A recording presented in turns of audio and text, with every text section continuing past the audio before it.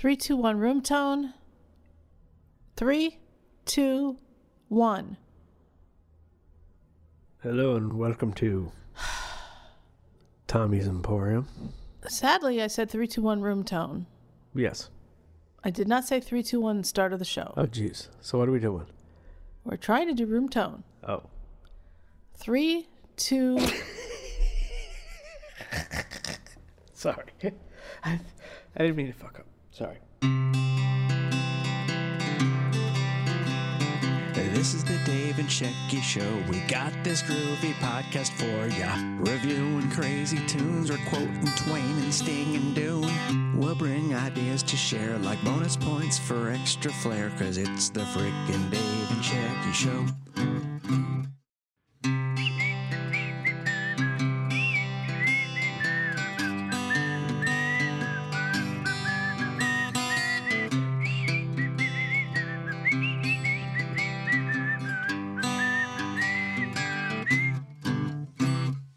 This is the Dave and Shecky Show. We're bringing you this groovy review. We might preview movies, bake some bread, or drink some smoothies. So come on, have way too much caffeine. You roll up some rivers, I'll reference some Raffy. This is the Dave and Shecky Show. Hello. Happy New Year. It's the start of a new year. Mm-hmm. And with that, we'll be having a new format. There'll be none more of this nonsensical racism and abrupt humor. Mm-hmm. We're going to talk about physics Oh. and actuality. And what? Actuality. Oh. Our first guest will be that guy who likes ice cream. Oh. Jeff Goldblum? No, the black guy who likes ice cream. Black guy who likes ice cream. Is that Neil deGrasse Tyson?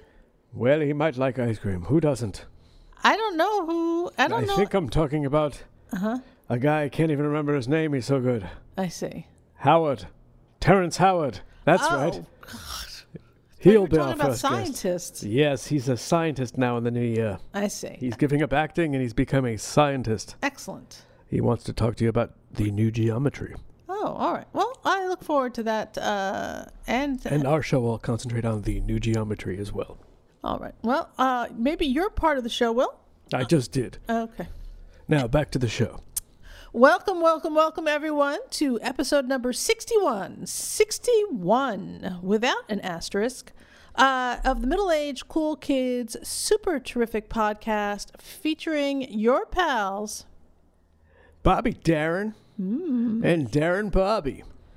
I'll be Bobby Darin. Darren Bobby's a plumber from It is? Weehawken. He is? Yeah. So give him a call if you need to be plumbed. Do you really? Are you making that up? Well, now I am. I see. All right. What made you think of Bobby Darin? I don't know. He's like hip and kind of like 60s-ish. He's a very groovy guy. And kind of like in the 60s, he kind of like went from being like, he went through his Dylan stage. He went from Splish Splash to a Dylan-esque stage of his life. Yes, now that is one of the funniest things, really, to think of Bobby Darin thinking that he could be considered like Bob Dylan. He was like he became folk Bob Darin. They're completely opposites. Yet it is what it is. I love Bobby Darin. And a big part of the film we're going to discuss today is the music of it. Oh, is that really the what music was a big part of it. All right. As we'll get into. All right. Well, today's episode is all about Once Upon a Time in Hollywood. I'm Rick Dalton. It's my pleasure, Mr. Schwartz. Call me Marvin. Put it there. That your son? No, it's my stunt double, Cliff Booth. Last night, we watched a Rick Dalton double feature. All the shooting. I love that stuff.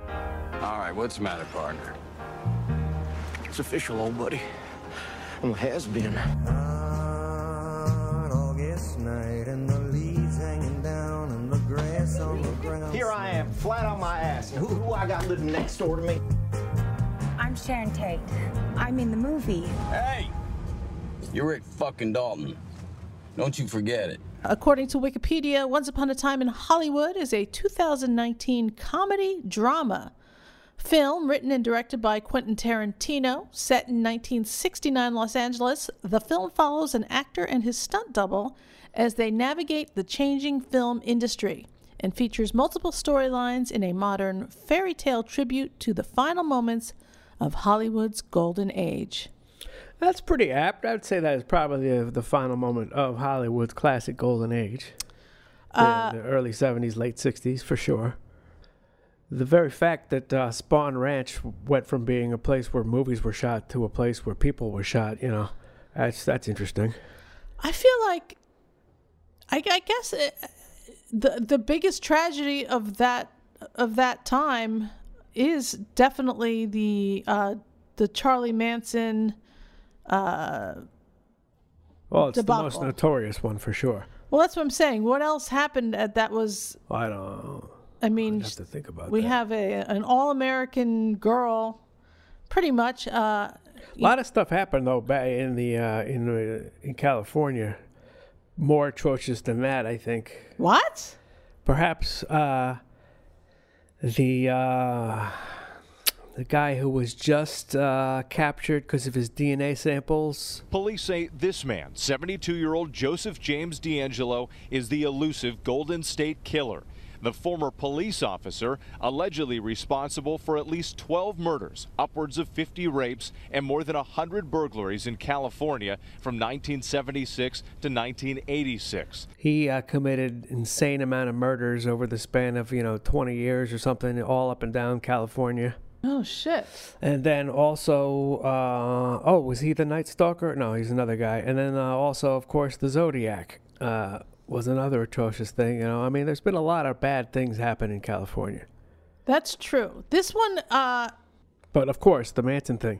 And then, of course, and Manson himself, he wasn't even present at the crime scene of the big kill. Right. So that in itself is insane. There's more, technically violent people than Manson.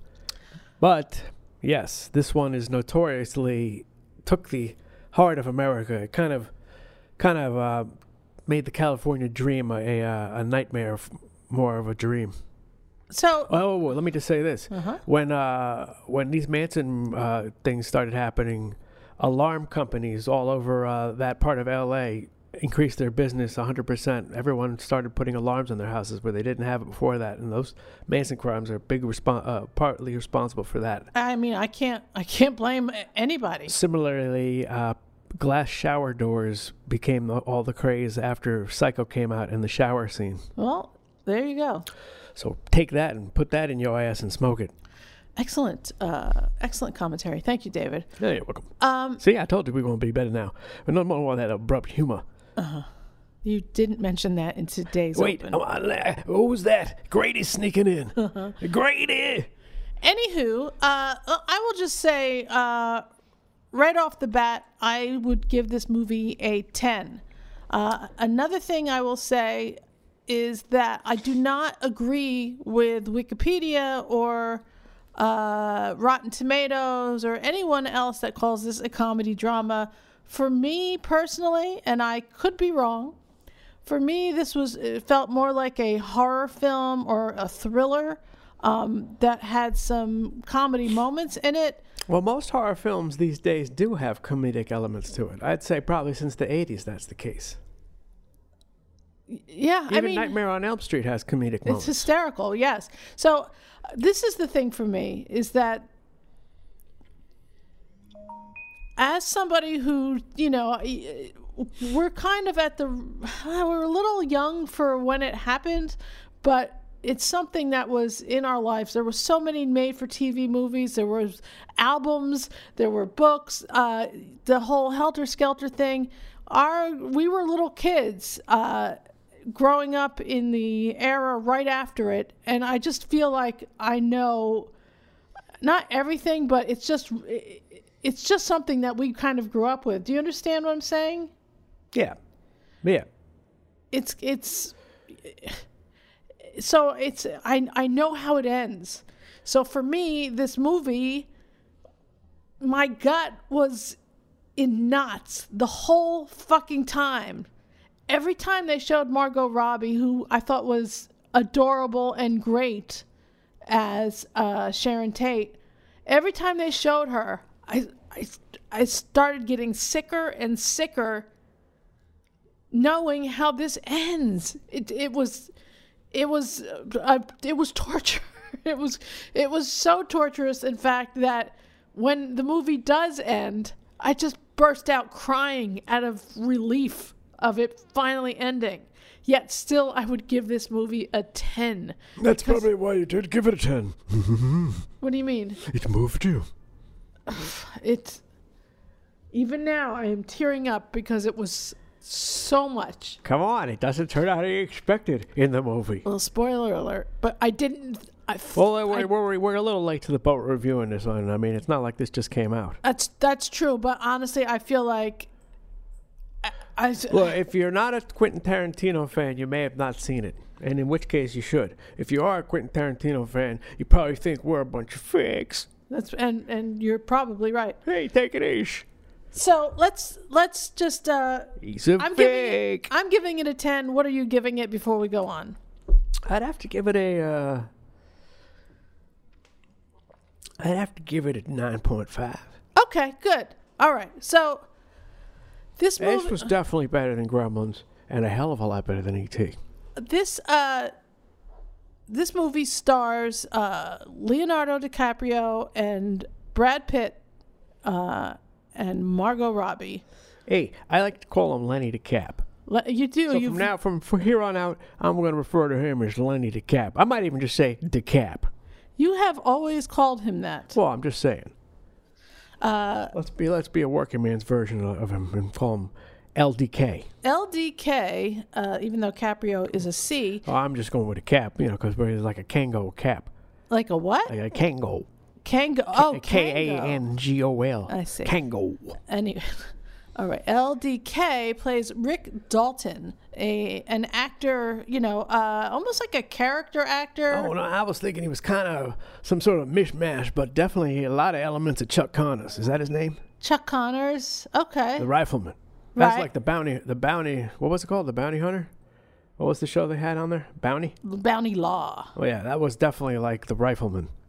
Okay. I mean, it was like a mishmash of all that shit, but that was a lot of that was in there. I mean, Clint Eastwood did a lot of spaghetti westerns. But even before then, he was doing, you could see him in different shows. Yeah, okay. Showing up as a bad guy who moseys into town. I really felt there was a lot of Chuck Connors. Okay, that's fine. He was a mishmash of a lot of those 50s, early 60s walk-on characters that you would find in The Rifleman or any of those kind of shows. And Brad Pitt plays his best friend / stunt double, who turns into his, for lack of a better term, assistant, really. He drives him places. He takes care of stuff at his house, shit like that. So, Brad Pitt, honestly, they're both perfect. They're both perfect in this movie. I think we like Brad Pitt more because we like Brad Pitt's character so much more. Well, let me tell you this. Yeah. Brad Pitt is a good actor. Yeah. And I think he's getting better as he ages. I think you don't see a lot of Brad Pitt movies. I don't think I've seen anything Brad Pitt's been in that he wasn't. Well, let me really just see now. The last thing I saw was Tina and Louise. Was that a movie? Tina Louise was Ginger. Wait, what was the movie Gilligan's called? Island. What was the movie where they drive off the cliff? Right. Tina Louise or something? Yes, Tina and Louise fall off a cliff. No, that's Thelma and Louise. Exactly. Ginger is not in that movie. Oh, well, he was. He was in that movie. He was very young, and he was in the vampire movie. He's been in a lot of things. He's very good. Always very good, but I think in this movie, but also, you gotta give it to Quentin Tarantino, because once again, it's the director who really grabs these actors and points them in the direction of what he wants. This movie was somewhat flawless, really. That's why I gave it a 10. I cannot find fault with it. It is great storytelling. It is so well acted. And again, I just burst into tears when it ended. DiCaprio was very good too, actually. I mean, he was excellent. I think he's always excellent, whether you like him or not. He's a great actor. You do know kidnapping is a hanging offense. So's blowing the heads off little girls. They can only hang me once, right? So,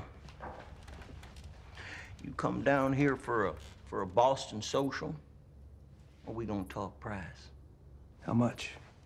I'd say $50,000 would buy me a whole lot of chicken mole in Mexico. It's a lot of money. Well, she's a lot of little girl. Or don't you agree? I agree. So what's next? Well, I'll send one of my boys out to your ranch to fill you in on all the details, but, and one detail I'm gonna fill you in on right now is this.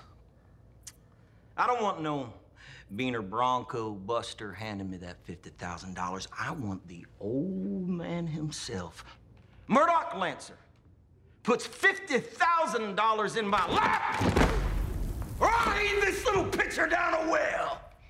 You got that, Boston? Huh? Al Pacino tells him, tries to convince him to go and do spaghetti westerns because he's being typecast as the bad guy all the time. And you're always going to be seen like that, is basically his message to him. And Leo thinks on it, does some more shows, eventually does go and do the spaghetti westerns, takes Brad Pitt with him. But in between that's the main plot. But then there's also the subplot of the Spahn Ranch, the hippie girls, and then another subplot of the next door neighbors of Rick Dalton, who happen to be Sharon Tate and Roman Polanski. I feel like did something happen in real life? I feel like this takes things from reality and mixes them around a little bit. I think there's a story of some musician guy I've read recently who went to Spahn Ranch and ended up getting into a fight with someone there. I feel like that's what the Brad Pitt thing is about when he goes to the ranch there. Like, they borrowed from that. And, who was Roman Polanski's neighbor? Was it some character actor? Is that based on reality, or is that not? It takes reality and mixes it, once upon a time, but it is part of it's real. Part of it's not, clearly. But some musician friend of Terry Melcher, the guy that Manson comes looking for because he wouldn't give him a record deal. That's why that shit happened. Right. Because Manson's out of his fucking mind. And couldn't take no for an answer, basically. Comes looking for Terry Melcher, but one of Terry Melcher's buddies, or was it Terry Melcher? Someone is a guitar player. Who am I thinking of? He went to Spahn Ranch and got into a fight with someone, and did he get into a fight with Charlie? I can't remember. This is interesting to me, though, because I feel like that's based on that story, almost. There's this story. A Spahn employee, ranch hand Donald Shorty Shea, who was a Hollywood stuntman, actor, and victim of Charles Manson, had known Manson in the past and had a physical confrontation with him. Under the direction of Manson, Susan Atkins lured Shea to a remote spot on the ranch where he was ambushed and killed by Bruce M. Davis and Steve Clem Grogan on August 26, 1969. Because they believe he had reported them to the police. Interesting. His remains were not found until December of 1977. Jesus. After Grogan agreed to lead investigators to the spot where he'd been buried. The body was buried into the side of an embankment about 150 feet off the Santa Susana Pass Road, 1 mile west of Topanga Boulevard. L.A. County Sheriff's investigators received information to look in this area about 6 weeks ago and have been digging along the hillside ever since. Sergeant Bill Gleason, who's been on this case for 8 years, talked about the information that led the investigation to this particular site. Information we received in the past from various people who have since grown up. When they were with the Manson family, they were very young. They've grown older, and they decided that now was the time to let Mr. Shea be found. Now, do you feel that this is the man? He is not beheaded. He looks like he is all in one piece, which goes against what was said during the trial. Well, that was just a rumor going around. I think that was told by some of the so-called Manson family people just to make people pay more attention to what they were doing, or just to embellish on the death of Mr. Shea. How do you feel after being on this case for 8 years? Well, I'm quite pleased that we finally found him. It's been quite a search. Huh. So that's possibly part of it, but it's another story too. But there you go. So that's probably more like what it was based on, maybe. Maybe, yeah. Except he gets away. Now, check this out. Yes? Someone, Squeaky Fromm, she lives in upstate New York. She's out of jail, free citizen. She is. Did she see this movie? I don't know. I wonder what she thinks of this movie. I guess I don't. Can you imagine she's your neighbor now? Someone's neighbor is her in upstate New York.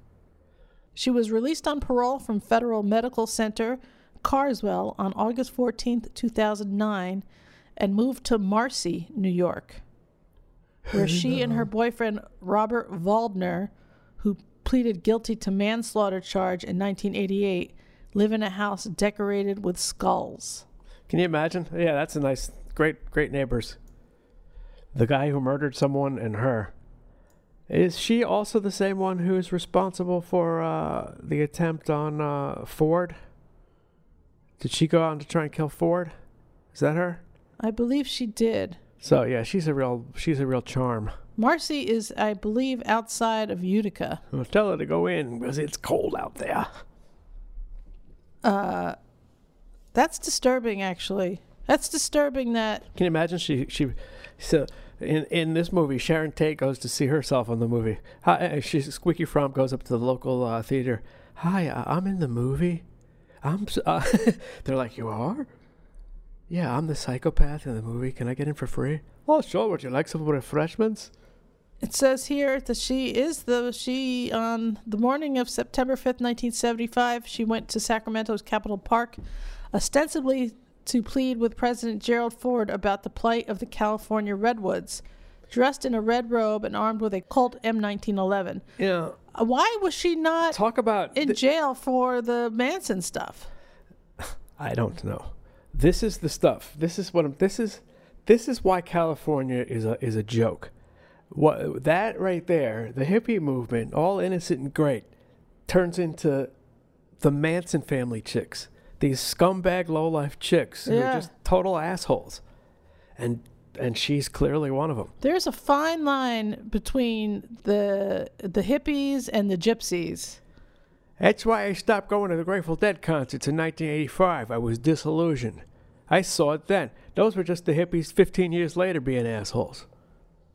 Yeah, I don't... and guess what? Now they're at the Fish concerts. Yep. You're all assholes. Yep.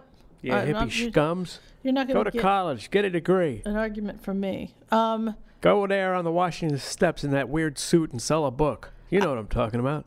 That she lives so incredibly close to us is really... Yeah, let's stop talking about it. She's a wonderful person. No, she's not. But ugh. She's fucking... She'll die disgusting. Soon. She'll pass away eventually. She can't go on forever. She's 71. Yeah. 71.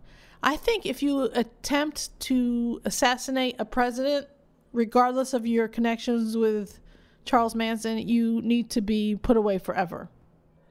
Yeah, she should go to Squeaky Fromm Island. They should have a place for her. I feel like if you attempt to assassinate a president, you need to be made an example of, so no one else even thinks about doing that. Who raised that person? I wonder what her parents did to her. She is the daughter of Helen and William Millar Fromm, an All right. aeronautical engineer. Yeah, a.k.a. psychopathic pedophile. She performed for a popular dance group called the Westchester Lariats. Oh, I love them. They were really hip and groovy. And she appeared on the Lawrence Welk Show. She was the one at with the White the one House. with a knife. Yeah, I don't want to even talk anymore about her. She was played by Dakota Fanning. I'm not a huge fan of Dakota Fanning. Why not? I mean, I don't know. She's no Margot Robbie. But I don't know. Is it the name Dakota Fanning? What are you, a product? Anyway, so there is a lot of. Sorry. There are a lot of liberties taken. This is a Once Upon a Time. So Once Upon a Time, right away you should think, okay, fairy tale. I like the way he approached it because he didn't glorify the Manson family. He barely even showed Charlie Manson. So the emphasis was off of them. And what he did show of them wasn't good, and eventually they got their deserved just, as they say. Yeah, because this was a fairy tale, and it had a fairy tale ending. But it would have just been cliched to show the killing again. We know what happened. No, I even said 20 minutes before this movie was ending, and I still didn't know where this. No one had spoiled this movie for me, or if they had, I'd forgotten. That was such comedic relief at the end. I mean, it was so over the top. That was what's that movie? With your friend with the great graphic effects. Oh, jeez. The horror movie. The hand comes walking at the guy. Cut off hand. What's his name? What's the movie? Classic horror. Come on, you got it. Vincent Price? No, from the 80s. Oh, jeez. He's a very... Oh, Bruce Campbell. Exactly. Was it Evil Dead? Yes. Okay. You say classic, and I think way further back, but... yes. Anyway, this 20 minutes before the movie ended, and like I said, no one had spoiled the ending for me. And I hadn't even thought to think... Which is miraculous. That it, once upon a time, because of those words, and that maybe it didn't end as it should have. And that there was a fairy tale ending. I had no idea about that. And I just looked at Dave and was like, I don't know that I'm going to be able to watch the end. I might have to punch out. Which means, leave. And he was like, okay. And we even took a break before the ending. Like I was getting really worked up. And the ending was amazing. It was very good. I think the least good part of the movie was Al Pacino. He was fine, but, once again, John Turturro would have done a better job. So, there's that. I mean, I feel like... Couldn't you have seen John Turturro in that role more than him? It's Al Pacino, though. I mean, yeah, I think as weird as Quentin Tarantino may or may not be, I think he's got a reverence for Hollywood that... would lean more towards Al Pacino than John Turturro. Did Tarantino make a cameo in this movie? Movie-o? If he did, I didn't see it. I was so engrossed watching every... Honestly, I believe they had Mama Cass in there for a second. Briefly at the... She didn't say anything. She just became apparently Mama Cass-esque. Right. She was... They had a what was it, like a she was Playboy the overweight mansion? Woman. What? She was the overweight woman, but nowadays she'd just be thin. Yeah, she'd be thin and beautiful because that's what everyone wants you to believe. Compare Mama Cass to Lizzo. I don't know who Lizzo is. Makes Mama Cass look like fucking Kate Moss. I don't know. Mama Moss. Is Lizzo a large person? Well, parts of her are. I see. So the movie, basically, we're all jumping all over the place, and I know that's probably not. That's how we do it over here. Yeah, but it's hey, take it easy. All right. He jumped all over the place. We're jumping all over the place. Yeah. Okay. The movie, the main plot is definitely the life and times of Rick Dalton and his trusty sidekick, Brad Pitt, who plays Cliff Booth, the stuntman.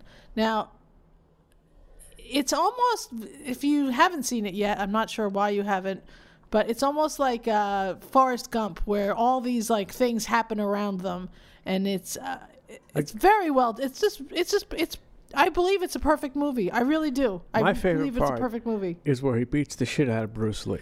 Yes, that is ridiculous. Brad Pitt fighting with Bruce Lee, who was playing Kato at the time. Who plays Bruce Lee in this movie?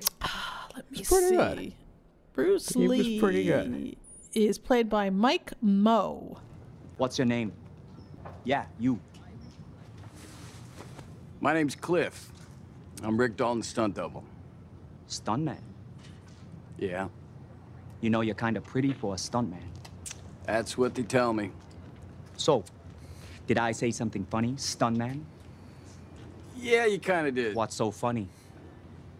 Look, man, I don't want any trouble. I'm just here to do a job. But you're laughing at what I'm saying. But I'm not saying anything funny. So what do you think is so funny? What I think is... you're a little man with a big mouth and a big chip.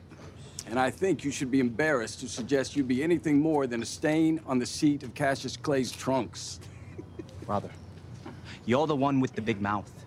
And I would really enjoy closing it, especially in front of all my friends. But my hands are registered as lethal weapons. That means we get into a fight, I accidentally kill you, I go to jail. Anybody accidentally kills anybody in a fight, they go to jail. It's called manslaughter. And I think all that lethal weapon horse shit is just an excuse so you dancers never have to get in a real fight. I gotta tell you, the whole movie's top notch. I'm telling you, I feel it's a perfect movie. I really do. I wouldn't change anything of it. Now, I don't understand it gets a 7.8 on IMDb. Well, we're living in a superhero culture. And The Irishman gets an 8.1. Now, we gave The Irishman an 8.5, I think. Yeah, it was up there. But I give Once Upon a Time in Hollywood a 10. This was way more entertaining.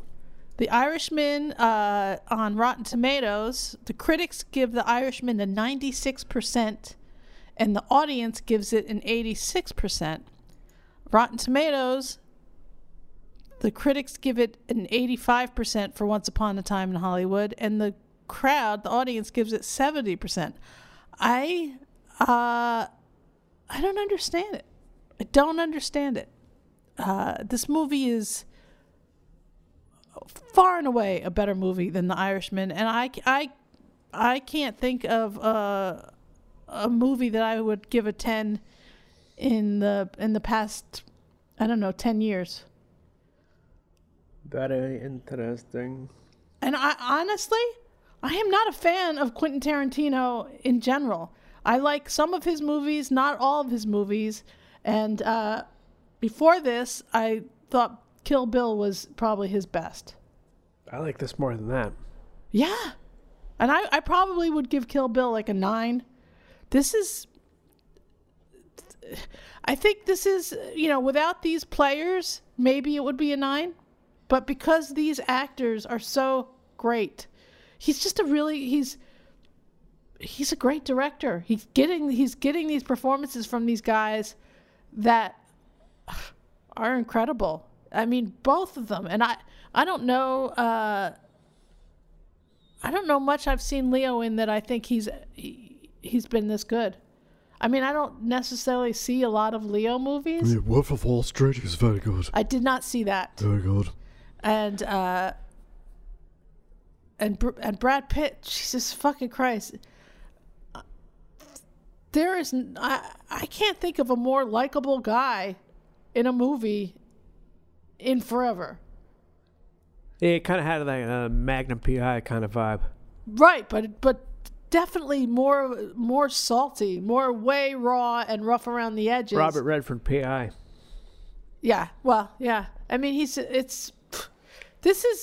it's hard because he really, even though the movie is more about Leo's rise and fall and just him trying to get his shit together. Brad Pitt he's excellent too, dude. In a way, though. Dude, let me tell you something. Leo is excellent. He's excellent, but I think Brad Pitt kind of just steals the whole show. It's the character that he plays, the character that was written is just great, and I would love to see more if that same role was movies with John him Leguizamo, I don't think it would work as well. Oh, shut up! Why would you bring I'm that just saying, motherfucker? you have to have the charisma of Brad Pitt to pull it off. John Leguizamo is a fucking. He could have played Charlie Manson. He's a mood killer. Oh, Charlie Mancino. If someone ever did that, I would never. First of all, I don't like to see movies like this with endings that I know are horrible. It just builds up, and like I said, I literally burst out sobbing at the end of this. I was so happy and so relieved, even though I knew it wasn't the truth. It was just better. I just wish it had been the truth. Not happening, but if it had been the truth, Polanski probably would have never raped that girl. Oh God, what a fucking And then dick. we'd all love him. And then what would have happened? He wouldn't have moved to France, and we would have had more movies here. Who knows what would have happened? I tell you this much: he wouldn't have been what he was. I bet everything changed after that. Do you hate certain members of the press for the way you were treated after your wife's murder? Well, yes. To be honest, I do, but I wouldn't call it a hatred now. You see, somehow evolved to just indifference, and I simply don't read it and try to avoid it. Yeah. But in general, I despise the press tremendously for its inaccuracy, for its irresponsibility, for its often even deliberate cruelty, and all this, it's for lucrative purposes. Did it seem at the time you might never work again? Did it just seem that you could never go into public again? Yeah, it lasted for a very long time. It lasted for a good 8 months, I would think.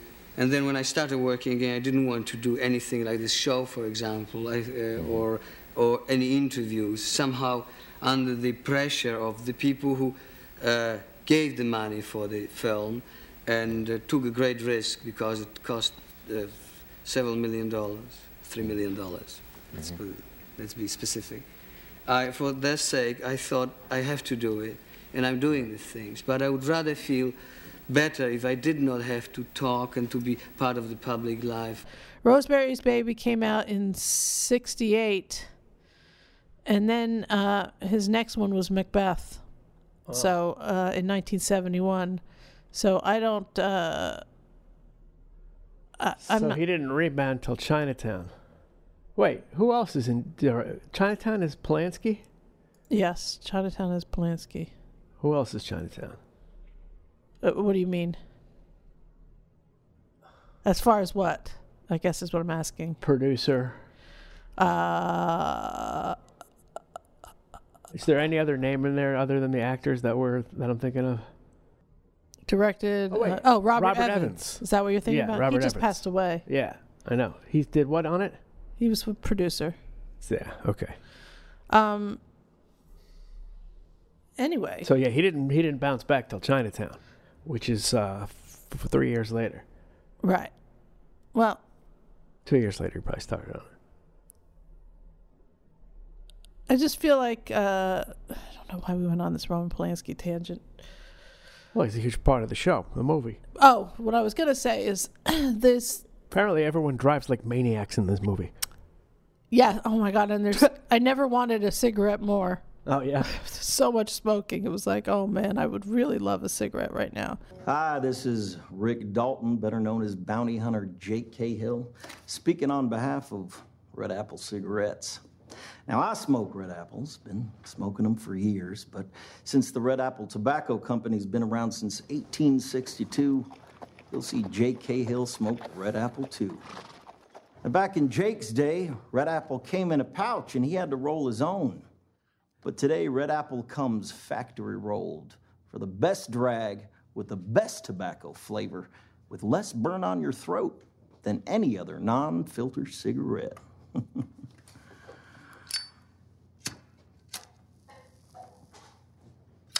Well,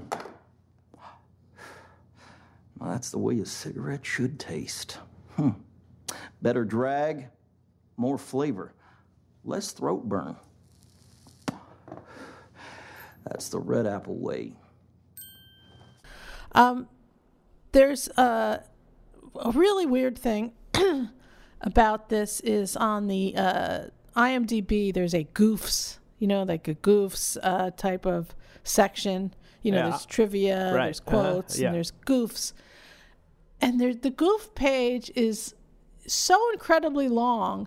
And I wondered to myself, after... And I am not a Quentin Tarantino aficionado, but I do know that he loves Hollywood. If you saw his Grindhouse movie, his attention to detail is pretty great. He does take liberty with the timeline, just because it's of the age. It's not as specific as. People are in the goof section on IMDb are just nailing him left and right for things that they're considering a goof. Well, this car isn't right because that car was from 1973. I think he's trying to weave together just a picture. A fairy tale isn't, especially this movie, since the ending is what it is. A fairy tale isn't reality. It's the best of things put together in a story to make you feel something. These goofs are people being so specific about little shit that I guarantee you he knew. Or even, they're like, oh, there's a mic you can see in this scene. Well, you know what? If there's a mic you can see in that scene, I guarantee you he knew about it.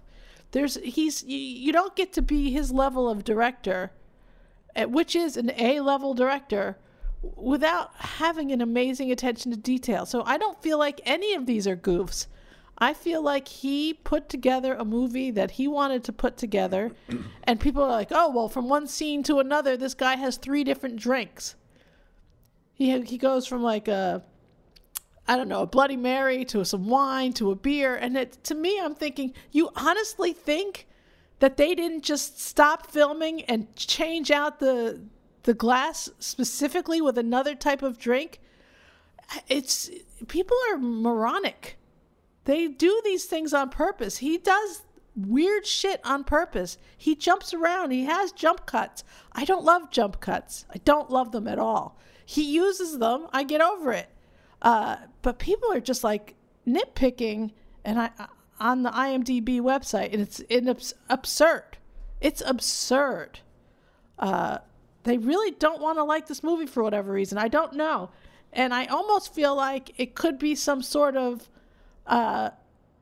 sponsored whisper campaign that the Weinsteins are very famous for, that they do to their own movies to get their movies awards, and they do against other movies to get those movies not to be nominated or not to have awards.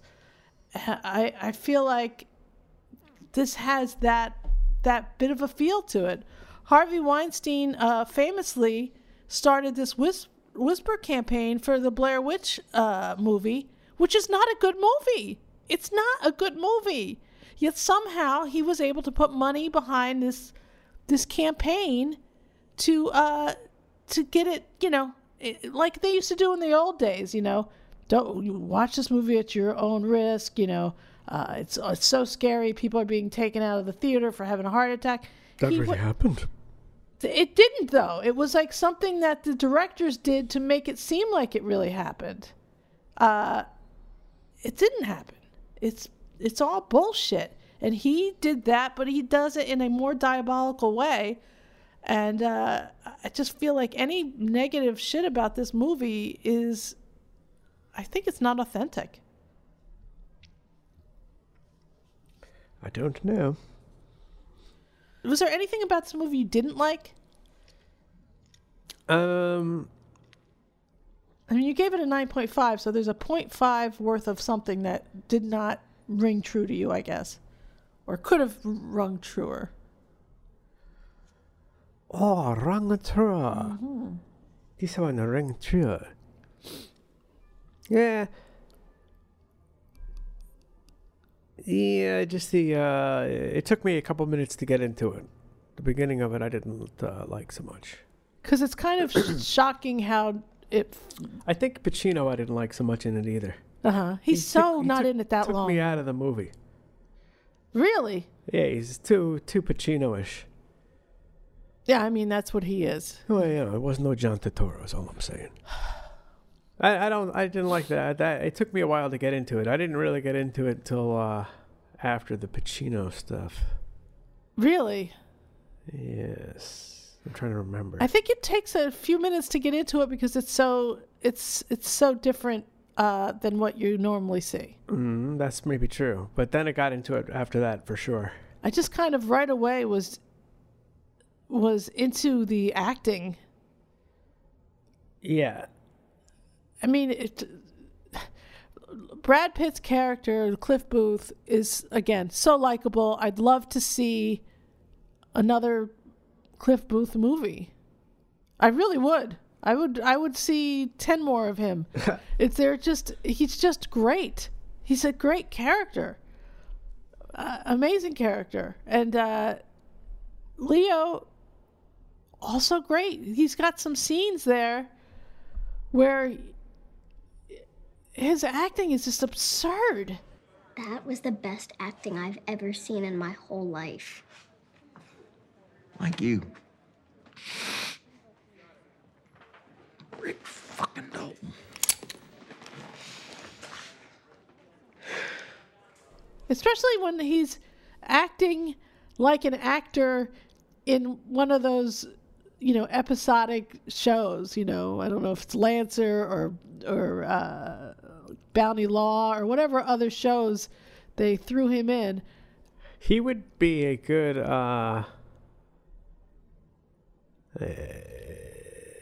what's the cat's name from Hogan's Heroes? Bob Crane. He would play a great Bob Crane. There's some photos on this is another thing, is the Once Upon a Time in Hollywood website is amazing. It's set up like almost like an old maybe TV Guide or some other Hollywood type magazine.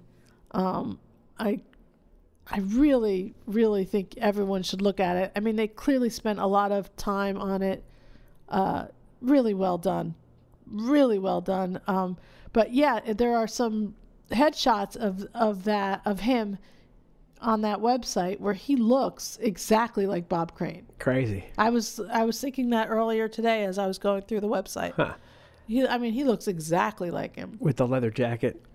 The leather jacket. It's only certain angles. Straight on, not so much, but when he's tilted a little to the side, you're like, oh, wow. Who plays the hippie chick? Give me a lift. Where are you going? I'm going to Chatsworth. Chatsworth? You hitch up and down Burbank Boulevard all day till someone says they'll drive you to Chatsworth? Tourists love to drive me. I'm their favorite part of their LA vacation, They'll be telling stories about Hollywood, hippie girl that they gave a ride to the movie ranch for the rest of their lives. Wait, Spawn Movie Ranch? Yeah. That's where you're going, Spawn Movie Ranch? Uh-huh. Well, why are you going there? I live there. Alone? No. Me and my friends. So you and a bunch of friends like you all live at Spawn Movie Ranch? Yeah. Well, hop in, I'll take you there. Great. That is Margaret Qualley. Never heard of her. She's an American actress born in Montana and is the daughter of actress Andie MacDowell. Really? There you go. Wow, she has that look. She kind of does. She's Isn't that something? How old is she? Her father is a former model. She was born in 94. Interesting. So she's 20-something. She was good. She's trained as a ballerina. Yeah, I could tell from the shots up her ass crack. Shut up. Oh, sorry. Why would you say something so terrible? Because Tarantino's a creep.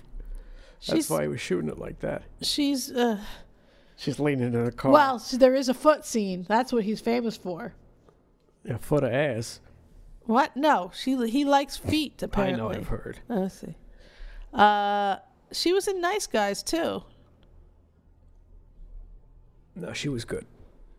We loved Nice Guys. I guess that was the last movie I thought was excellent. Was Nice Guys. I think I probably gave that a 9 or a 9.5. So she was very good, but also the Spahn Ranch, man. Those scenes of I didn't realize that there was that many people living there. Like I thought it was like 8 or 9 people. But how many people was it? It seems, according to this movie, it was dozens of people. Let's see here.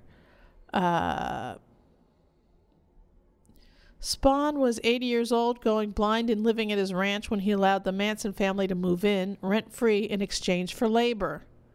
The family did daily chores and helped run the horse rental business, which had become Spahn's main source of income.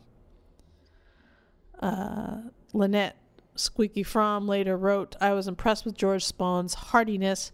He was 80 years old, and although his blindness had for 5 or 6 years kept him in a world apart, he was mentally still present, living alone and working through all the frustrations of having lost authority in the running of his own business. Let's see. She's quite a wordsmith. Ugh, she sickens me. I'm trying to see if it says anywhere about how many of them there were. I am not seeing anything about how many people there were. All right. Well, there was apparently dozens. It seemed like there were dozens. I wonder, is the Spahn Ranch still a thing? Nope. It's been bulldozed. It's gone, man. You can still find physical landmarks, but it is gone. Oh, look at this. It says a wildfire destroyed all of the Spahn Movie Ranch's film sets and residential structures on September 26, 1970. I don't think it was a wildfire, do you? No. I think it could have been. There's a lot of wildfires out there. I think it's evil was there and people had burned it down. He died on September 22nd, 1974, and is buried in Eternal Valley Memorial Park in nearby Newhall. The Spahn Movie Ranch site is now part of California's Santa Susana Park State Historic Park. People go there. They point out landmarks. It's still there. It's just nothing's there, really. Well, I'm glad that nothing's there. But there's still like bed springs and bolts and pieces of metal. Oh, I see. I wouldn't want to go there. And they have the tree marks, where this happened, where this guy was shot or whatever. Oh, they all know the spot. Weirdos go there. Yeah, there's those kind of weird tours. Mm-hmm. Ugh. Yeah, I don't find that to be fun at all, but I could see where somebody would be into it, I guess. I don't know. I would not want to go there. It's when you've got that many people living together and they're all that fucking bananas, you got to think maybe something weird's happening with the land. I don't know. I don't think so. I think they're just assholes. That many people? Yeah. I guess. Fucking dumb people without any guidance. I don't know, man. It's beyond dumb, right? If you're willing to go and murder a pregnant woman, I don't know. That's beyond dumb, Dave. That's literally evil. Yeah, I don't know. I don't know what That's satanic. Who's the one who drove away in the car? Did that really happen? Where's she today? That was a wise choice. Let's see here. I would have driven that car to my family and never gone back to California. Shit. Sorry, I forgot my knife in the car. Can I go back and get it? Yeah, sure. Okay. Wait a minute. What? I locked the car. You'll need keys to get in. Oh. Right. Thank you. Okay, I'll be right back. Okay, just hurry up. Yeah, just a little minute.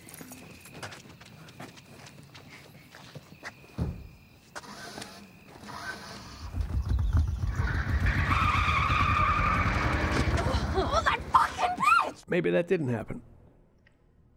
I mean, why throw it in though if it didn't happen? I mean, a lot of things didn't happen, you know. I don't know. It says here, actor Al Lewis had Manson babysit his children on a couple of occasions. Grandpa? Yeah, and described him as a nice guy when I knew him. Producer Phil Kaufman introduced Manson to young Universal Studios producer Gary Stromberg, then working on a film adaptation of The Life of Jesus set in modern America, featuring a black Jesus and a southern redneck Romans. Hey now. Stromberg thought that Manson made interesting suggestions about what Jesus might do in a situation, seeming to be attuned to the role. He's fucking, what a weirdo. What a weirdo. And it's just beyond weirdo. I'm glad he's dead. He's someone weirdo. Beyond weirdo. Disgusting. Disgusting in every way. Anyway, the soundtrack is great for this movie. Tarantino always does good soundtracks, I think, or at least interesting soundtracks, even if some of his choices are weird or whatever. But the movie ends in a way different than the real life ends. You get a fairy tale ending, and your hero is Brad Pitt. Right? Yeah, and his dog. Dog's the real hero. The dog is great. Like, I can't. There's nothing not great in this movie. I honestly can't. Didn't Tarantino say that he was not going to change this movie for China? Well, I don't know if he did or not. That's a good question. If he said he didn't, then bless his heart. I appreciate the fuck out of that. This movie's budget was $90 million. And worldwide, so far, it has made $372 million. Why does it cost so much to make a movie? That's ridiculous. $90 million? I think the motherfucker can do it for $10,000. Shoot that shit on an iPhone. What the fuck is going on? $90 million? That's a lot of money we're wasting over here. Where's it coming from? Why? What is going on? People just spending $370 million on entertainment? Interesting. Its domestic opening was only $41 million. Yeah, Cats was $6 million. It was? Yeah. Ugh. Cats is so bad that apparently they released it and now they're just updating the release as they finish the movie. Let me just say this to you. It's not even finished and they released the movie. I will say that anything bad about Once Upon a Time in Hollywood that you have heard, I almost guarantee it's weird Weinstein. Hey, that's anti-Semitic, man. I can't be anti-Semitic because I married a Jew. I can't be Jewish because I married an anti-Semite. I am not an anti-Semite. Oh, I'm just kidding. I am just twisting words. I am not the racist. Did I smoke that cigarette with acid dipped in it? Does that even work? No, that's another thing. This is the thing. Does that work? Maybe it does. I never tried. It doesn't. This is in part of the goofs is. You can't smoke acid, man. You can't smoke acid, man.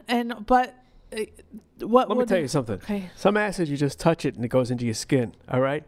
Right, but apparently when you burn acid, it ruins its... Well, maybe he just touched the cigarette and it went in through his thumbs. What people online are saying... DMSO, man. Oh, man. What? What people online are saying is that the hippies indeed did sell laced cigarettes back then on the street, but they would often tell you it was acid, but it was PCP. And it was PCP. Exactly. Where did hippies get the PCP? I'll tell you where they got the PCP, from the Hells Angels. Maybe. I don't know. Yeah, the biker gang. I don't know, but apparently the hippies of California were quite willing to lie. Let me tell you something. To make 50 cents for Charles a cigarette. Manson started out as a low-rate drug dealer. Mm-hmm. That's one of the reasons he killed. One of the first people he killed was over bad mescaline, and then said, "Kill a motherfucker and make it look like the blacks did it." He did? Yeah. So All they have there is a bogus lying criminal who sold bogus drugs or got sold bogus drugs and then took out revenge and said, oh, write something that makes it seem like the Black Panthers did it. Yep, that's reality. I gotta be honest. That's one of the first people he killed was that school teacher. He was a school teacher, somehow involved with some sort of mescaline deal. On the 31st of July, Paul and I came out here at the request of our Malibu station, and the body was found in the home by friends of Gary. And after we entered the home, we saw signs of a struggle, and it appeared as though there had been some degree of violence. He was found in the living room directly up here, and he was lying on his back with multiple stab wounds. He had been dead approximately 1 week at the time that he was found. Had he also been shot, or were there any signs of gunshots here at all? Yes, there was. He had not been shot. However, there is signs that there was a gun fired in the house. Honestly. Mothers don't let your children grow up to be hippies because they don't bathe and they smell bad. Any flowers in your hair, hippie type shit is pure fantasy. It's people who you hippies, you go in the mud and before you know it you got hep C. Yeah, there you go. Goddamn hippie C's. It's Stop making love in the mud. I feel like it's even back then. It's just the mainstream media trying to push look how great these peace-loving people are. No, the media wasn't into it. I think they started to be. They were anti-hippie. Maybe at first. Hey, it's your aunt hippie. I don't know. I don't your trust uncle any hip of it. high. I literally don't trust anything I see anymore. I don't trust anyone under 30. I don't trust anyone over 30.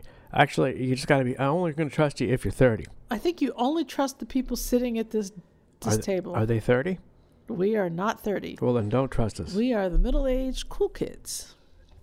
You can trust us. And this has been our super terrific podcast. Is there anything else you wanted to say about this movie? I think we have put together a very shitty podcast about an excellent movie. I would say that's not true. I see. Brad Pitt was essentially the best part of it. There should be. The low ratings are they're not even low. They're just mediocre. They are wrong. This movie is.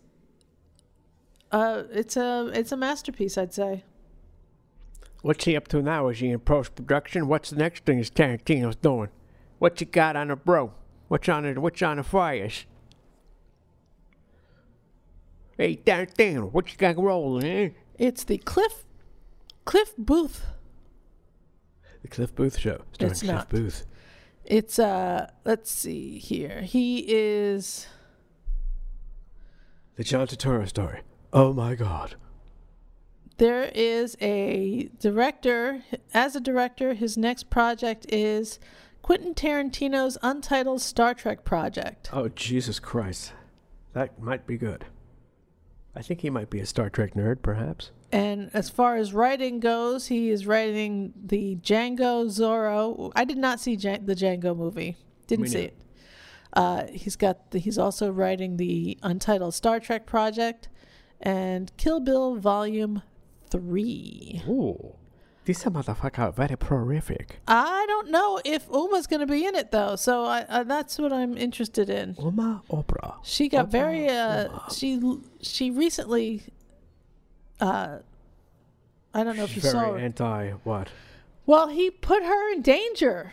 He put her in danger for a shot, and she was not appreciative of it, some sort of driving shot. When she was starring in Kill Bill, Tarantino insisted she drive this blue convertible instead of a stunt person, even though she says she told him she thought the car was broken. Thurman says the accident left her neck permanently damaged, calling the experience dehumanizing to the point of death. Who played Sam Peckinpah? I think you mean Sam Wanamaker. Hey. Is that right. true? Sam Wanamaker. That's what I meant. Nicholas Hammond. I don't know who the hell that is. He, is known for... Hold on a second. He looks like an old school... Who else was in this thing that we might have overlooked? He's an old school dude. Who else is in it? Let's see. Was he in Sam Wanamaker's movies? We got Bruce Dern, who played Spawn. Luke Perry, who passed away, unfortunately. Damian Lewis is who... Oh, that's who that was. Who played who? Steve McQueen. That was the one thing that you were right about. He doesn't look anything like Steve McQueen. Terrible choice. Oh, that might have been part of what I didn't like about the movie. Was that 30 seconds of Steve McQueen? Yeah, that whole Steve McQueen talking to Michelle Phillips thing. What? Oh, and who was the narrator? Who was supposed to be the narrator? I didn't understand that either. Who was that talking? Oh, is that your son?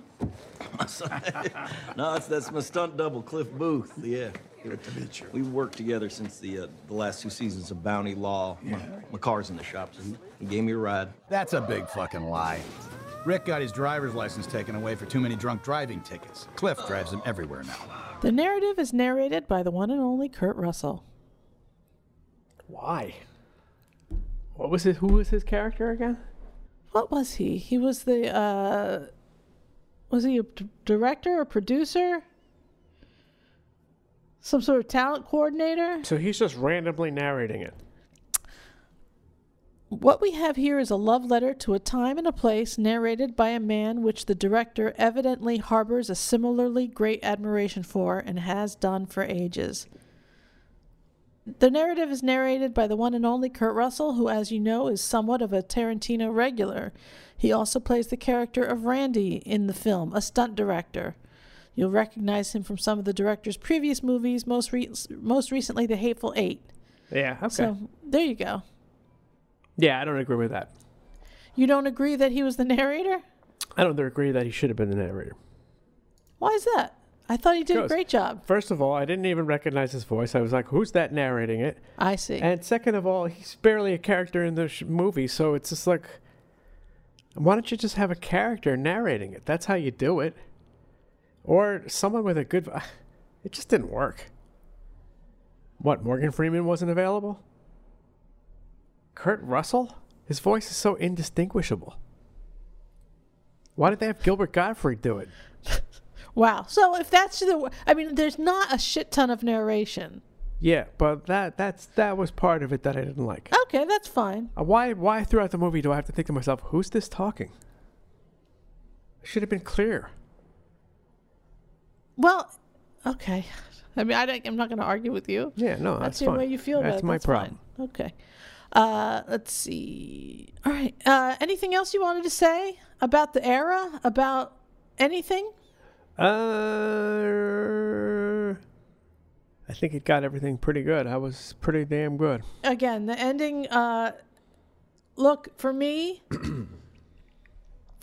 knowing that an 8 or 9 month pregnant woman got slaughtered by a bunch of disgusting people, and knowing that that's how it really ends, that weighed on me while I was watching this movie, because I was enjoying this movie, and I'm really enjoying it. But the end, how I knew it ended, was scaring me. I didn't want to see. The movie was so good.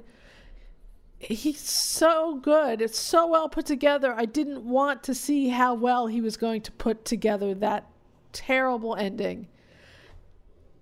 And the fact that he didn't, that he gave us the fairy tale ending that was really amazing, just was fucking the best part of this movie for me. The ending that should have been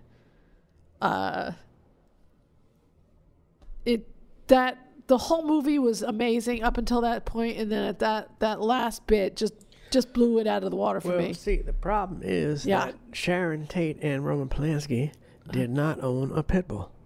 Okay? Well, there you go. So get your ass a pit bull, and you will not get hurt by the Manson family. If you are an anti-gun person, then you should have a pit bull. That and smoke some acid. And if you are pro-gun, you should have a gun and a pit bull. Nothing will come near you if you have both of those things. So I advise getting both, really. All right. Anything more you wanted to say about this? No. All right. That is it for this episode of the Middle-Aged Cool Kids Super Terrific Podcast, featuring your pals Dave and Shecky. And Conrad Baines. And we will see you next time, America. Conrad Baines.